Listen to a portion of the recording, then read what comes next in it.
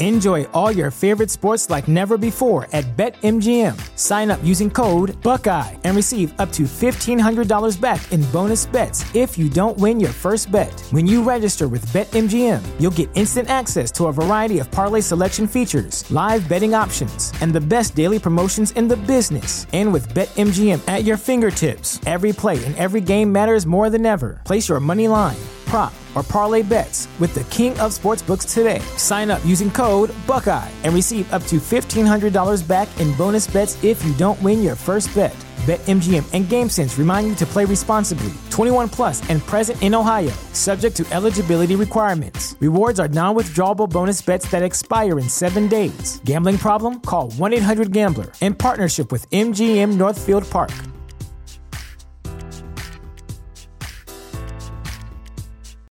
You know how to book flights and hotels. All you're missing is a tool to plan the travel experiences you'll have once you arrive. That's why you need Viator. Book guided tours, activities, excursions, and more in one place to make your trip truly unforgettable. Viator has over 300,000 travel experiences to choose from. Everything from simple tours to extreme adventures and all the niche, interesting stuff in between. So you can plan something that everyone you're traveling with will enjoy. Real traveler reviews give the inside scoop from people who've already been on the experiences you're considering. So you can plan with confidence. Free cancellation helps you plan for the unexpected. And 24/7 customer support means you can travel worry-free. Download the Viator app now and use code Viator10 for 10% off your first booking in the app. Find travel experiences for you. Do more with Viator. TheChairShot.com. Always use your head.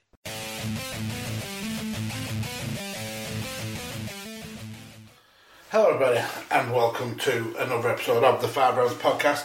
The only podcast out there with the cardio for those deep water championship rounds. I am Mags, and with me today, as always, my son Carlos. Carlos, how are you? I'm not too bad. How's yourself? Yeah, not too bad. We've just this minute finished watching the latest UFC Fight Island. I think it's Fight Island 5, UFC on ESPN. Blair, whichever number, basically Fight Night Moraes versus Sam Dagan. We'll quickly just run through these prelim matches. Card started with a flyweight match, Bruno Silva against Tagir Unlabekov, Tagir picking up the win. Then Tracy Cortez in the women's bantamweight got a decision victory. Jika Chikadze in the featherweight division got a decision, and then Tony Kelly got the decision against Al Quaiz, and then what's been touted as the knockout of the century with Impa Kazanghani getting knocked out with an inside spinning heel kick by Joaquin Buckley. A beautiful kick. It really was. That was followed up by a 45-second knockout by Chris Daukaus of Rodrigo Nascimento Ferreira, and then we finished the prelims with Britain's own Tom Breeze knocking out KB Buller in the first round. So then going on to the main card, we start with Ilia Topuria picking up a decision in the featherweight division against Youssef Zalal, and what a great match this was to open up the card with. Started the first round pretty much on the feet, both guys looking to land knockout punches, but it was when Topuria did the throw almost of the kind of like the suplex to get Zalal down, when this game really kicked up a gear. The groundwork from Topuria was just glorious to watch. The way he can transition from position to position, going to submission to submission was beautiful. And Zalal, I've got to give him loads and loads of respect here, because for someone whose ground game was clearly not on the level of Topuria's, the way he was able to defend a lot of those takedown, a lot of those submissions, and kind of work himself into some pretty decent positions of his own. I've got to give him a lot of respect for that. But pretty much every round was a lot of the same. It was when the fight went to the ground, it was Topuria taking control. Even when Zalal went in for the takedowns, it didn't take long for Topuria to find his way of controlling the ground game. When at the very few times that the fight was on the feet, I thought both gave as good as each other. Perhaps Zalal was the quicker in these shots, but Topuria certainly did land a lot of his own. But the game changer was the ground game. It was really, really impressive by Topuria, and for someone who's coming in on his UFC debut with a big hype train behind him, he was 8-0 coming into this fight, taking on someone who was 3-0 in the UFC. That's a great start for his UFC career for Ilia Topuria, and a great fight to kick off this card. Definitely. Topuria came in with the odds stacked against him anyway. Obviously, coming in your first fight at the UFC, making your debut, you've got them jitters anyway, and he were coming in with a perfect record of 8-0. So not only is he coming in with a new jitters of could possibly be nervous, could possibly not being able to get his time and his reach on point, but not only that, he's got in his head, oh, if this is his first loss, it's going to mess up that perfect record, is what a lot of professional mixed martial arts artists want. So he did have the card stacked against him. Now I've seen a little bit of his highlights, not much, but he is a lot better. He is a lot better on the feet than what he were tonight, and I do believe that it all does come down to the fact that it were his UFC debut. Mm-hmm. Probably a little bit too gun shy at pulling the trigger. So for me, he did get beat up on the feet, and like you say, the real game changer was the groundwork.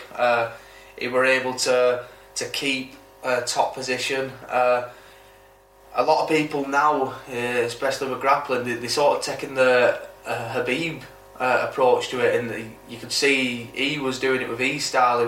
He was trying to lace up the legs. He's trying to grab the wrist from behind the back. But unfortunately, we're not all Khabib, so he couldn't basically pull it off the for the full round. But the one thing he could pull off is his submission attempts. And the one good thing that impressed me about Topuria is the fight IQ that he's got on him, was able to go, right, this guillotine's not working for me, I'm going to have to switch it up. Mm-hmm. He didn't commit or overcommit to just one submission. If he felt like Zala was going to get out of it, or if he felt like he couldn't get himself in the right position to pull it off, he was thinking not just of the next submission, but the submission after that, if you would. That's why he were able to just move so cleanly from one to another, because he already had it in his game plan what he was going to do if this messed up. So that really that impressed me, that, to be honest. So a bright future of him in the UFC. But going on to Zala, he's only 3-1 in the UFC now. It's not like he got dominated in this fight. He did put up a good fight. Obviously, the ground game is where it got him, but that weren't to say he wasn't good on the ground himself. No, exactly. He was putting up his own fight. He even got one submission attempt off himself. So it's not like he was getting fully dominated. It's just Topuria was tonight just the better fighter. Yeah, absolutely. And both guys have got big futures in that featherweight division. But following that, we got 2 first round knockouts. The first one in the heavyweight division, our local boy Tom Aspinall from fighting from Liverpool against Alan Baudot. And this fight did not last long. I think just over a minute and a half. Started with the Baudot trying a spinning back fist. Started with him landing some shots to the stomach of Aspinall. But once Aspinall kind of recognised that Baudot had overstretched, he just went in and started to dominate. Aspinall just Bodo kept trying those back elbows, and I think that was the problem that didn't work. And once Aspinall got the takedown, was able to keep Bodo down, just powered up and just rained down that ground and pound. Bodo kind of tried to turtle up, and the ref warned him, didn't do anything about it, didn't kind of like try and fight his way out. He was just looking to cover up, and Aspinall gets the quick finish. He was not impressed with himself in the post fight, but to be fair, this guy's now 2-0 in the UFC, 2 very quick stoppages, and me and Carlson were both really impressed with his kind of mindset after the fight. He wasn't happy with his own performance. He's definitely going to go back to the drawing board and see what he can improve, and he also doesn't want to rush himself. He wants to climb his way up that division rather than kind of like force his way into a fight that he's clearly not ready for. I really like that kind of mindset from Aspinall, but a great victory here for him. Definitely, like you say, Aspinall in the fight, he knew even though he walked away with the W, he still took it as a learning curve. He could have been the arrogant fighter of, oh fuck it, I've won the fight. I didn't do it all wrong. Fuck it, I won the fight. If I did it all wrong, I would have lost it, but I've won it. So, but he still had the bollocks to man up and go, fine, yeah, I might have won the fight, but like Colin's already told me I've made some mistakes and I still made him in this fight. So even though I've walked away with a W mentally, it's still coming off as a bit of a loss because I've done stuff that I've worked on in the gym that is in his mind, as in layman terms, that's basically what he was saying, that he's basically worked on this in the gym, he's been told about it and he's still come into the fight and done it. So initially whatever he's done has failed, so that's what's pissed him off rather than the win or the performance. It's just the fact is that he's clearly he's working on something and he's still gone and done it anyway, which obviously is easy to do. It's not like it's not like we're all robots and perfect. It is easy to work on something and get in there and just totally your game plan just goes out the window, because once that gate closes, you're on your own and that bell goes and then it's just you're in the fight. Sometimes that's the most difficult situation of a fight, because you don't exactly know. You could be pumped up ready, like, I'm fucking ready for this fight, and then as soon as that gate closes, it's like, shh, what the fuck am I doing? What am I supposed to be doing here? And you've also got to be able to kind of like roll with the punches, because you can plan for how a fight's going to go down, but until then that klaxon goes, you don't know how that opponent might switch up their game plan to combat you. It's kind of you need to be able to flow with how the fight goes. That's it. It's like I think Doom Provers, I think that's his name. If I apologise if I'm saying that wrong. He were a basketball coach, and he used to say in his games to his players, you're trying to predict what's happening, you don't know what's going to happen, you've got to basically play the game and see what happens, and that's this sort of game. You can't just go in there and I know you hear like a lot of these fighters of, I see myself winning. I say, yeah, that's fair enough, that's not saying you can't do that, that's a winner's mentality, but at the end of the day when it comes down to paper, you don't know what's going to happen in that fight. You've got to come ready and prepared. And now obviously his opponent Alan,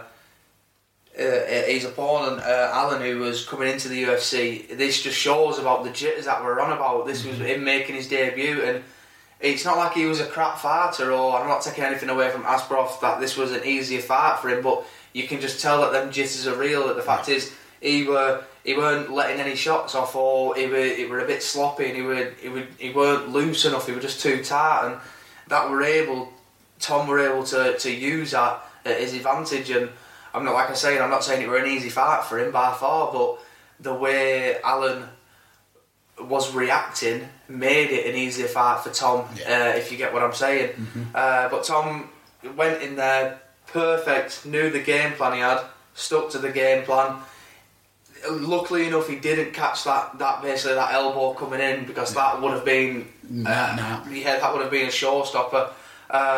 And then near enough straight after that, near enough a second elbow which he missed. So I'm guessing, if I had to guess, that's the mistakes that he were pissed off about, that he's been working on. Because like Dan Hardy said, I couldn't see anything else wrong in that performance. And I think once he goes back and looks at it, he'll be happy that he probably didn't do as many mistakes as what he probably thinks in his head. Because like I said, once you're in there, you don't quite know. There's fighters who's been in the octagon before who's fought 15 minutes and forgot what's totally happened in the first round, or fighters that's gone to the full 25 minutes, and when they get there, it's like, what just happened in that 25 minutes? Have I won the fight?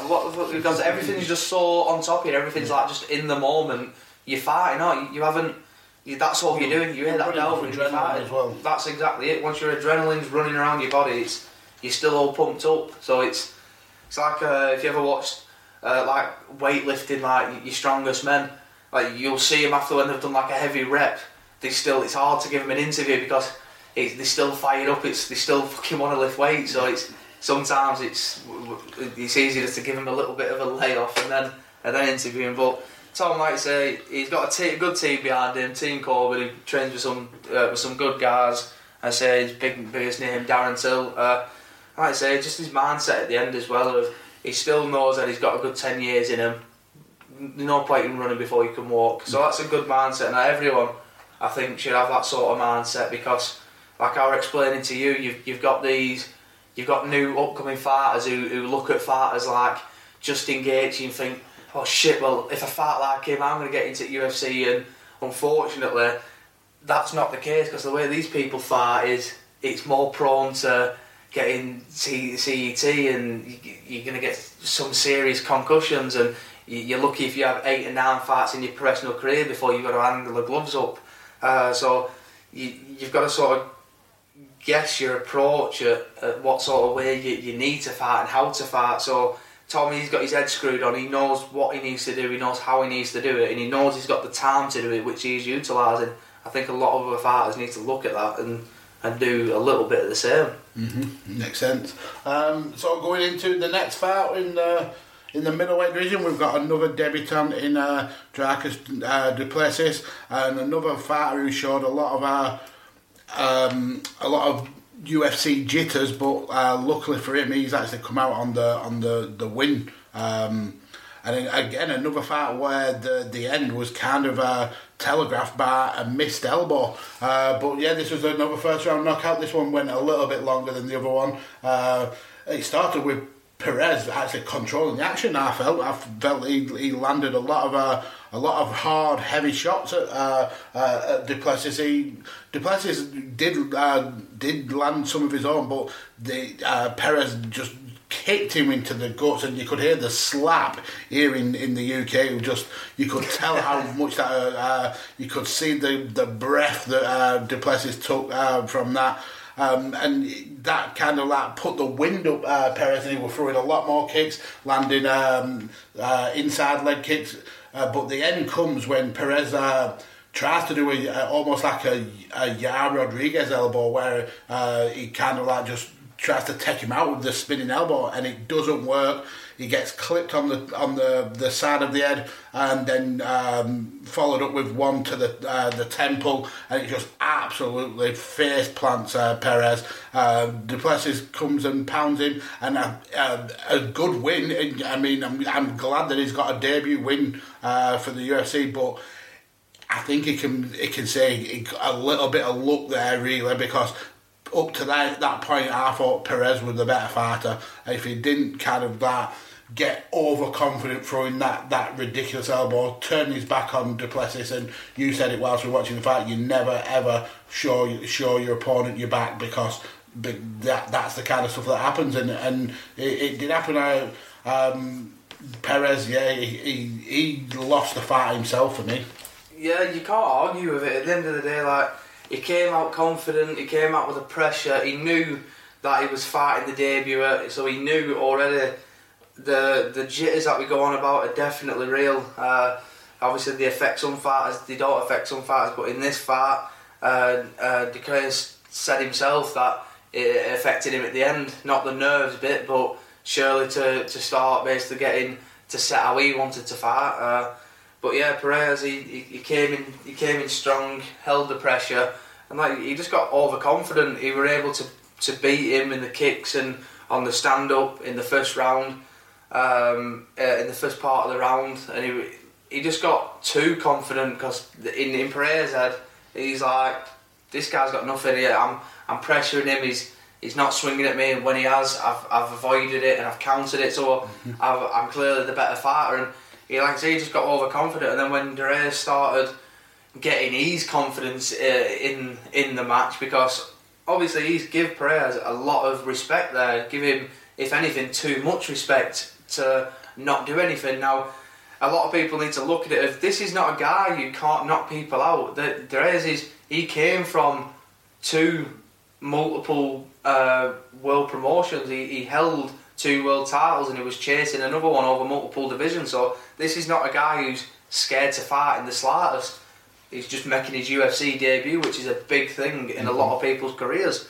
And Pereira's paid the price by not looking at this hungry lion and thinking he's still a young pup, which clearly just shows weren't the case, because when the young pup smelt blood, he went for it, and Pereira, he went for the sort of the elbow, which is like the Muay Thai elbow. And the way I've been sort of training that, and the way I saw videos of people training that, and Muay Thai people explaining it, they've always explained it. You should never sort of try and throw an elbow like that in the first place, because you're bent over, there's too much you expose, your body's too much exposed, you can't cover up. At the end of the day, as you're going down sideways and lifting it up, your basically chin is on the outside, so overhands can come over the left. And obviously, like we saw, when you're down there, you haven't got a clue about like the uppercut coming from behind the ear, so you can get caught on that, which what happened. And obviously then the body shots.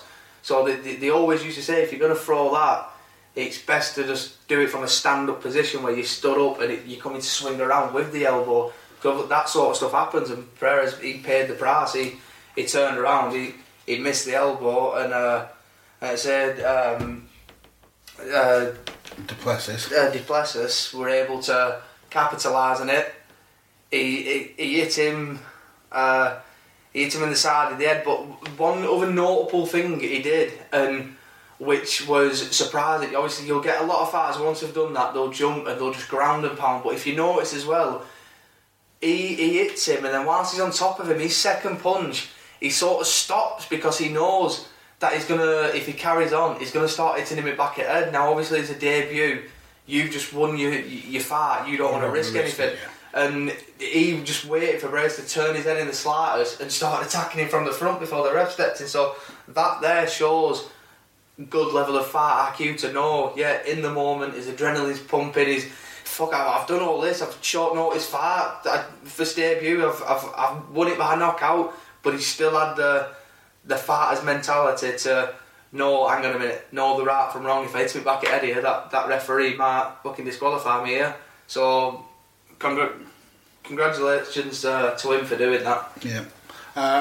Going into the next fight, back into the heavyweights with Ben Rothwell versus Marcin Tybura. And if there was a turn in the punch bowl, it's definitely this fight.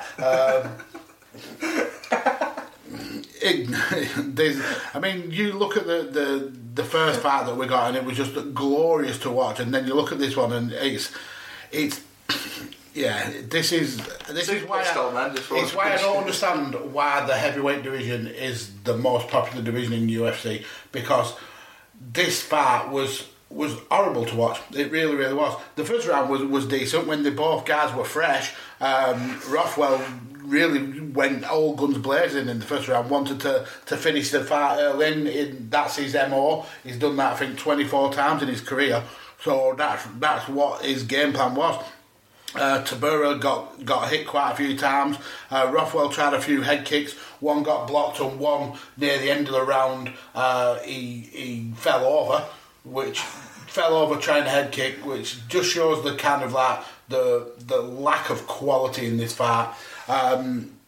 Second round, you could tell that Rothwell was absolutely gassed. Tybura didn't exactly look fresh, but he kind of like had more of a gas tank than Rothwell.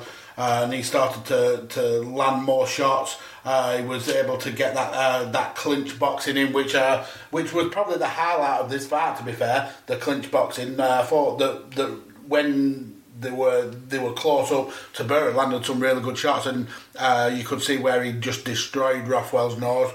They started to hint at the fact that they were going to do some grappling in this round, but it didn't quite come off. And then into the third round, that's where we saw a bit of grappling. Tybura landed a good leg kick. He went for the takedown, got it, lifted Rothwell off his feet, took him down, and just pounded him for the rest of the fight. Rothwell, if this was in the first round, probably could have worked better on the ground, but you could just tell the guy was gassed. He was absolutely gassed. He wasn't even planning on a third round, and basically he was just in survival mode. Kept locking the body triangle, but both guys were slippy and from sweat, and both were tired, so the triangle kept falling down, and it was just literally just Tybura riding out the round, just like tapping Rothwell with weak shots, picked up the victory, but I can't say. I mean, I was impressed with either fighter, to be fair. No, I can't. Like you say, this was the shittest fight on the card. They were, after the first minute and a half, they were both already breathing heavy anyway, and it's not like it was just because they're unhealthy. You can tell that they're healthy fighters, but they just, at the end of the day, they both just came out looking like two fat twats. And it just didn't look good, because after the first round, they were both just gassed out. So when it came to the second and the third, it just looked like two pissed people just trying to fight. Well, that after the second round, when Rothwell going back to his corner, and the referee was trying to avoid walking in his way because it was walking sideways. He just couldn't control his own like body, and the punches were so slow. Any fighter with any kind of IQ could have avoided every single one of those punches. They were all telegraphed. Most of the punches after the first round. They were even in the first round, because after, like I said, the first 90 seconds that went, they were both slowed down dramatically anyway. So the punches and the leg kicks, they were all coming telegraphed. And then obviously with the groundwork is, you can't say it wasn't impressive with Tybura, because I'll give it in that he were able to hold the top pressure, but it's not like he had to massively work to hold that top pressure. Ben Rothwell were already fucked anyway, so he didn't have the energy to get up. Like I was saying to you about why he weren't trying to get up. He didn't have the energy to get up. He didn't have the energy the only energy he had was to hold on to the head, and hopefully the ref stood him up.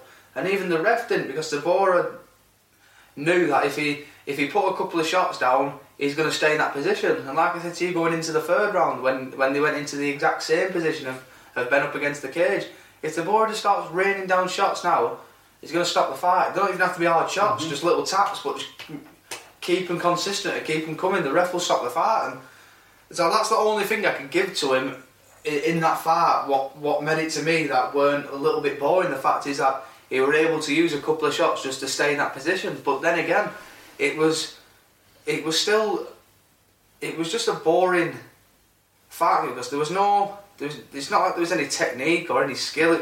You could just tell it was just a classic, just two Dana White going looking for two tubbies, go in this cage and try and knock each other out. Yeah. And it sort of pisses me off a little bit, because as well with the weights in the UFC, obviously when you've got like your 170, your 185, it's not like you can come in and just weigh over it and stuff like that. This is the only weight class that you could weigh in at 130 odd or 120 odd or something like that, and then it goes over to 160 to 265. Yeah, so it's like how the pissing hell can, like, first of all, that weight difference already makes it like stupid, because that's why they have the different weight divisions for the other ones. Otherwise, you might as well just put middleweight and light heavyweight together, welterweight and lightweight together. Yeah, for me, the issue is, this is the only division in the UFC where there's a massive gap between the very elite and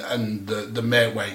If you look down every other division, yeah, there's skill levels, I understand that, and there's people who are always going to be like top level champions, and there's always going to be people who's underneath, but they all have the same kind of skill bases, where in the heavyweights, if you can get to the top 15 just on punching power alone. Yeah, just you can get to probably the top 10, maybe even touching the top 5. It's only the maybe about 6 to 8 of the very best heavyweights have a different game plan than knocking people out, and that's what I don't like. It's the marquee division for the UFC, but it's also the one with the least amount of skill for me. That's it. If you're not watching like the top 3 or 4 ranked guys fighting each other, you're literally, the only thing you're watching is about a minute and 30 of somewhat good technique of heavyweights trying to box, but after that you've just got 2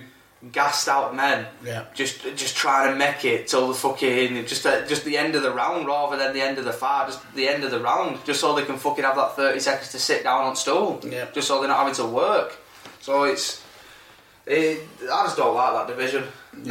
When it comes to fights like that, I just don't like the division. Obviously, like same with the bigger fights, it's a lot different. And the one thing that does separate them is wrestling. Like you're saying, a lot of them have their own like skill categories and stuff like that. But then you put it, who's been the UFC heavyweight champions and what sort of styles have they fought in? It's either been kickboxing, boxing, or wrestling, or jiu-jitsu, and they always had them sort of ground games. Now you've got these sort of, if like we saw it now, even on the working on the ground, these 2 working on the ground, and they were both fucked. Now imagine them going against top 5, doing like 15 minutes or 25 minutes of just wrestling or something like that. They'd be fucked within the first 30 seconds. Yeah. And that's why I was saying about you see fighters like Rosenstruik or Gagne, they'll get very far off the boxing skill, but it's only when you add another kind of like level to your game, like Ngannou added great good ground game, and that's pushed him over that limit of just being a knockout artist. These heavyweight fighters need to add more strings to their fighting bow. Definitely. The last thing I'll say about Ben Rothwell is like I say, we talked about he retired before, and I don't think he should have come out of retirement. His fighting style does not work. He was orthodox before, whereas people couldn't really understand it because he sort of duck and weaves and moves about, but now that's just, a lot of people just put that down to like piss boxing, and it's a fighting style that he's been read so many times. He's had like over 20 odd fights now, and it's not like he's a hard guy to read. You know exactly what he's going to do before he even gets to the octagon. I think it's time. He's 38 years old. He's not ever going to get a UFC title shot. He's not going to make massive bucks. The only thing he's going to do is put himself in an early grave if he carries on, especially with these sort of fights. I think that was actually his 51st fight. See what I mean? And that's. But there's been no evolution in his game. Absolutely none. If anything, it's been backtracking. So, but it's like Paul Felder said, he's not scared to spar anyone, and he's always willing to learn from different people. But I think this is one of them times you can't teach an old dog new tricks. Yeah. So then let's go into the co-main event. Edson Barboza is always an exciting fighter to watch, and Makwan Amirkhani. This was a great fight. I really enjoyed this fight. Edson Barboza picking up the unanimous decision. Very fair for me. I felt that he used his leg kicks really well in the first round to keep Amirkhani at bay. Amirkhani didn't really land a lot. He tried for a flying knee, which didn't connect. Went for a couple of attempts at takedown, but was stuffed by Barboza. And it was all about the leg kicks and the body kicks in the first round. Right at the end, Amirkhani kind of clocked the body kicks and dragged Barboza to the ground after catching a kick. But the first round I give to Barboza. Second round, a lot of the same stuff. It felt more nervy in the second round, like both guys wanted to not get into a war with each other, but in this round, when it did go to ground, this is where we saw Barboza and his elite level ground game with those anacondas. Every time he got a hold of Amirkhani, I thought he was going to go for an anaconda, and many of the times he actually did. But fair play to Amirkhani, was able to escape a lot of the submission attempts and get back to the feet. But when he did get back to his feet, he was just not able to land a lot of shots on Barboza. Barboza put him down on his arse a couple of times. and it just felt like that second round, Barbosa just turned it up another gear and was looking to just dominate his way to victory. And going into the third round, it's pretty much what he did. He continued that pace. I mean, we talked about the heavyweight fighters not being able to keep up with pace. Barbosa could do this for 25 minutes and then go again. You could just really tell that he's got that cardio for days. Every time we got towards the cage or to the floor, he looked absolutely dangerous on the ground. I think this was probably Amir Khani's best round in terms of again his shots, but every time Barbosa landed a punch, he fell down. And I think that was more because he was so worn out from trying to keep pace with Barbosa. And I have much props for Amir Khani. I think he really had made a good showing of himself of going against a very dangerous opponent. But Barbosa absolutely just dominated his way to victory.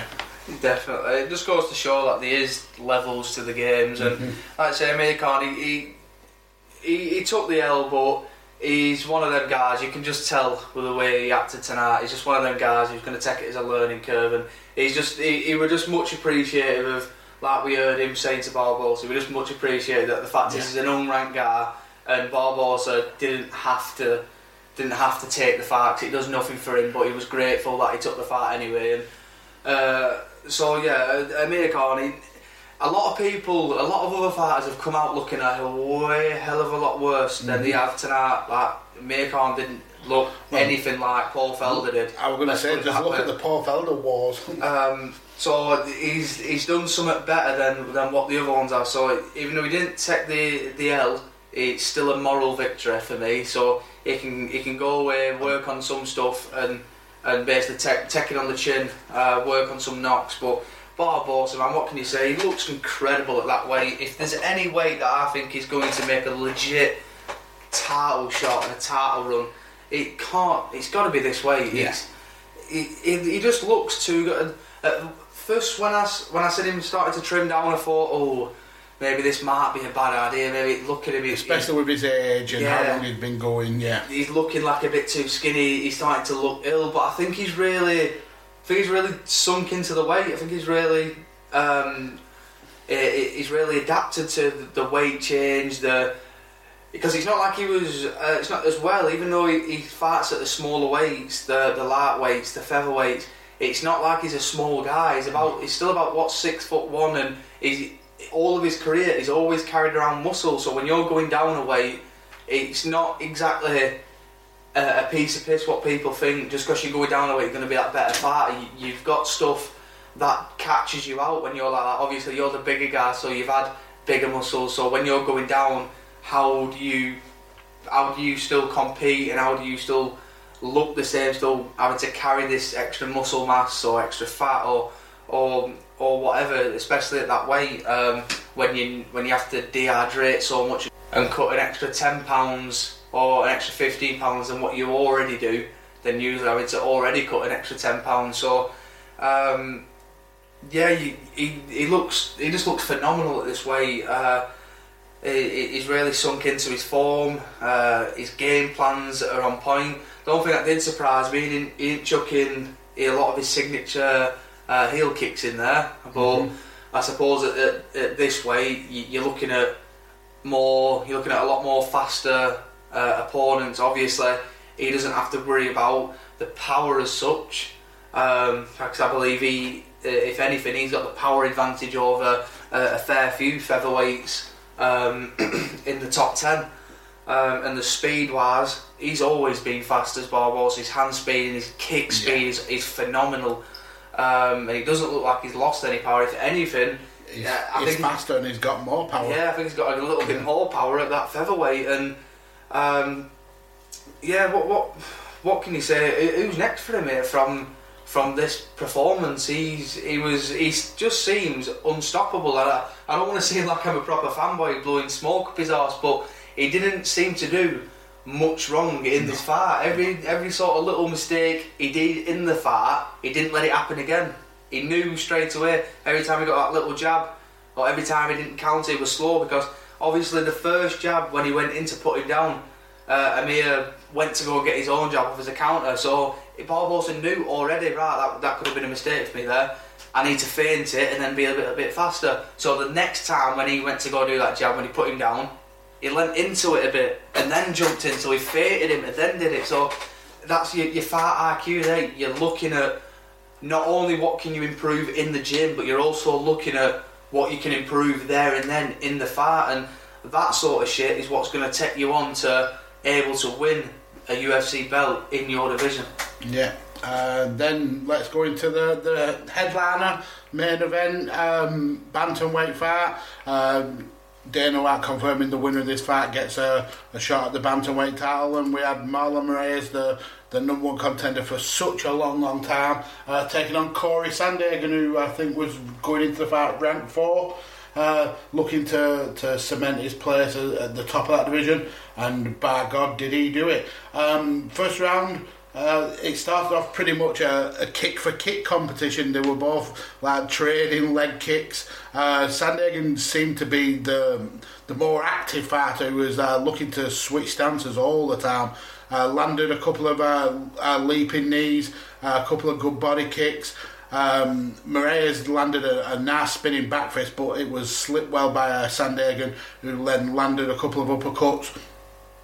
Moraes tried to rush into Sandhagen and landed a good right hand, but Sandhagen did really well to kind of avoid the shots from Moraes. And then Moraes went for another spinning back fist, which got blocked by Sandhagen, pulled off a body kick. And then Moraes went for the takedown, and the round ended on the ground. But I felt that Sandhagen took that first round. He was the more kind of dynamic fighter. His shots landed a lot more. Going into the second round, and Sandhagen started the round with that question mark kick, and then he yells out to his own team about a broken orbital bone. Now I was confused. I thought he meant his own orbital bone was broke, but it turns out it was Moraes' orbital bone that was broke. He then landed a spinning heel kick, which I thought didn't catch Moraes, but Moraes like kind of barrel rolled backwards. I thought it was him attempting to avoid the grapple from Sandhagen, but actually on the slow motion, it clips the top. Sandhagen clips the top of Moraes' head, which does knock him down, and Sandhagen follows up with punches, and Goddard had no choice but to stop the fight. Great victory for Sandhagen, and the dude's getting a title match. Yeah, you can't argue with his performance and the fact that he. I do believe after that performance, taking out rank number 1, he does deserve a title shot. Going on to Moraes, it's not looking good for him. Obviously, taking an L to Triple C, beating Aldo, which some people did say that it was a very controversial win, that Aldo did win the fight. So again, not looking good for him, and then coming into this fight and losing early into the first round. If this were baseball, that'd be 3 strikes and you were out. So luckily enough for him, this is not baseball, and well, it doesn't look good for him on the UFC run. Hopefully he can quickly turn his game around and see sort of where he's going wrong, because as well, he's been one of these fighters who's recently moved camps to ATT from where he once was. So maybe that could be having an effect on him. Obviously, being down in Florida, you've got the sunshine there. It's a very easy place to. Right, I've made a lot of money from fighting now. I'm in Florida with my family.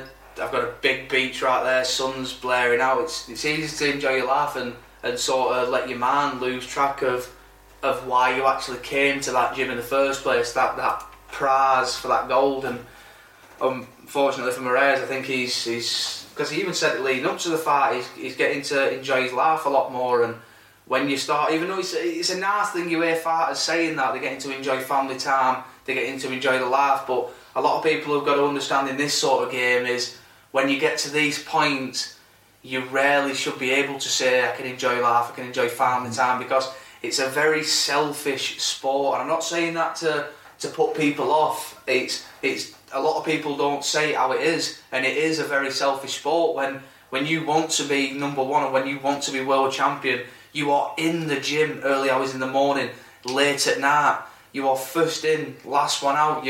You struggle spending time with your family. You struggle spending quality time. You'll have professional athletes who probably get 1 or 2 hours on a Sunday, maybe to themselves, just to do whatever they want to do. If they're not doing classes here or a gym session here, or even resting, or even being in places where they're supposed to be resting and just thinking about, I want that UFC belt, I want that UFC belt. So it's a very selfish sport, and when you hear a fighter saying about that, how they're enjoying life and stuff like that, it can somewhat easily be looked at as the retirement talking away, because once you hear a fighter saying that, you start asking yourself, is their head in it anymore? Do they actually want to be the champion? Because if the moment you start going off that track, the moment them 4 other guys who were in the top 5 along with you are quickly going to take over you, because them 4 other guys have not let their man take off the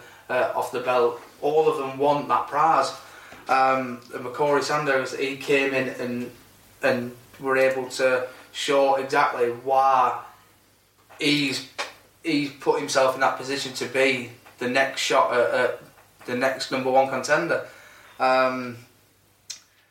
Instantly, as soon as he noticed the broken orbital, instantly shouted it out to his team to make them aware of it. And again, going back to the fight IQ, is you're doing that instantly in a fight. You've seen that, you could go for it. But the fact is, he saw it. He shouted to his team to let them know. Yeah. It could well be like Dan Hardy said or Paul Felder said.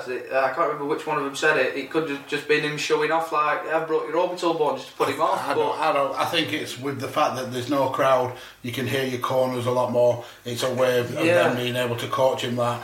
I know that this is a target. What do I do? Basically, that's what I think. Anyway, he said that to his corner. He's clearly fucking compromised. Give me something to work with so I can compromise him more. Because already, when you've got a broken orbital bone, and like he's saying, his teammates not long had it, so it's already to easy spot. But when you've got a broken orbital bone, it's like an instant sort of little C comes up straight away. So you already sort of know from, even when you say a little bit of autonomy or human autonomy or anything like that, you sort of understand how swelling looks when different injuries occur. And because I've done it in uni, we've looked at different injuries, and one of them is to do obviously the orbital bones around the eyes, obviously from doing a boxing and mixed martial arts personnel going onto our course. That's what I've been looking at a lot more, like obviously the effects of how much swelling goes around the eye, how to get swelling from the eye, because when you're in a fight and swelling comes up, you want that swelling to go down so you can see. Now with an orbital bone, it's not like you can just sit on your stool and get that squashed down, because when someone's squashing that down, well, they're crushing on your broken orbital bone that's already broke, so it's fucking painful. So once that's broke, there's nothing much you can do rather than go to the hospital. So you're already compromised, you're already blurred vision anyway, and if you can't see out of it because of that, you can't see out of it because your glove's in the way from getting smacked in it, because you don't want to get it hurt anymore.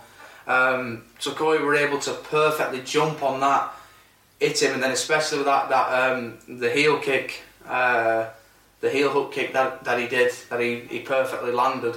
It's surprising that he said at the end that he hasn't actually practiced that in sparring or out. He's basically just done that on his dummy at home because it's been locked down. So for him to just practice that on something that's neutral rather than something that's moving is impressive, to especially get it off against ranked number 1 in the world. Yeah. What a guy Corey is. So again, congratulations to him. What a performance, what a finish. What is honestly next for him, bar from that title shot? Yeah, it's got to be. He definitely deserves it. So let's look forward to next week. A bit of a grudge match with Brian Ortega versus Korean Zombie after the slap incident with Jay Park. But the card's actually not a bad card, to be fair. You've got one of Carlson's favourite, Jimmy Crute. We've got two women dropping down a division to the flyweights in Katlin Chukagan and former strawweight champion Jessica Georgia. Cyril Gagné taking on Nube in Ante Delasia. And obviously that main event of Brian Ortega and Korean Zombie, that should be an absolute war in the featherweight division. Come and listen along next week, find out all the action there. Follow me on Twitter at DAJ Kirkby. Follow Carlos here at Kirkby_Carlos. Check out Visionaries Global Media. Check out Chairshot Media Group. And obviously check out Shooting the Sportsish and subscribe, like, share the YouTube. Thank you all for listening. That is the end. Adios, amigos.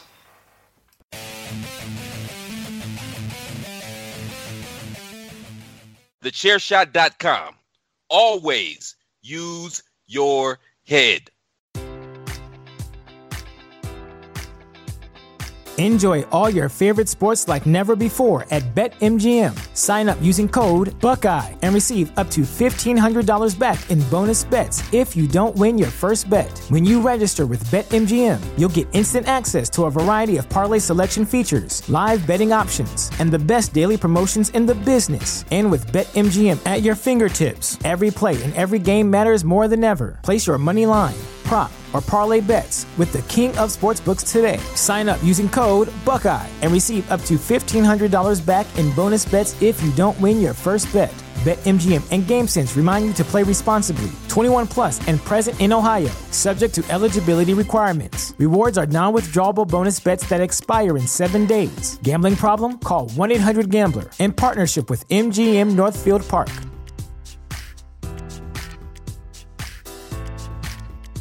You know how to book flights and hotels. All you're missing is a tool to plan the travel experiences you'll have once you arrive. That's why you need Viator. Book guided tours, excursions, and more in one place. There are over 300,000 travel experiences to choose from, so you can find something for everyone. And Viator offers free cancellation and 24/7 customer support for worry-free travel. Download the Viator app now and use code Viator10 for 10% off your first booking in the app. Find travel experiences for you. Do more with Viator.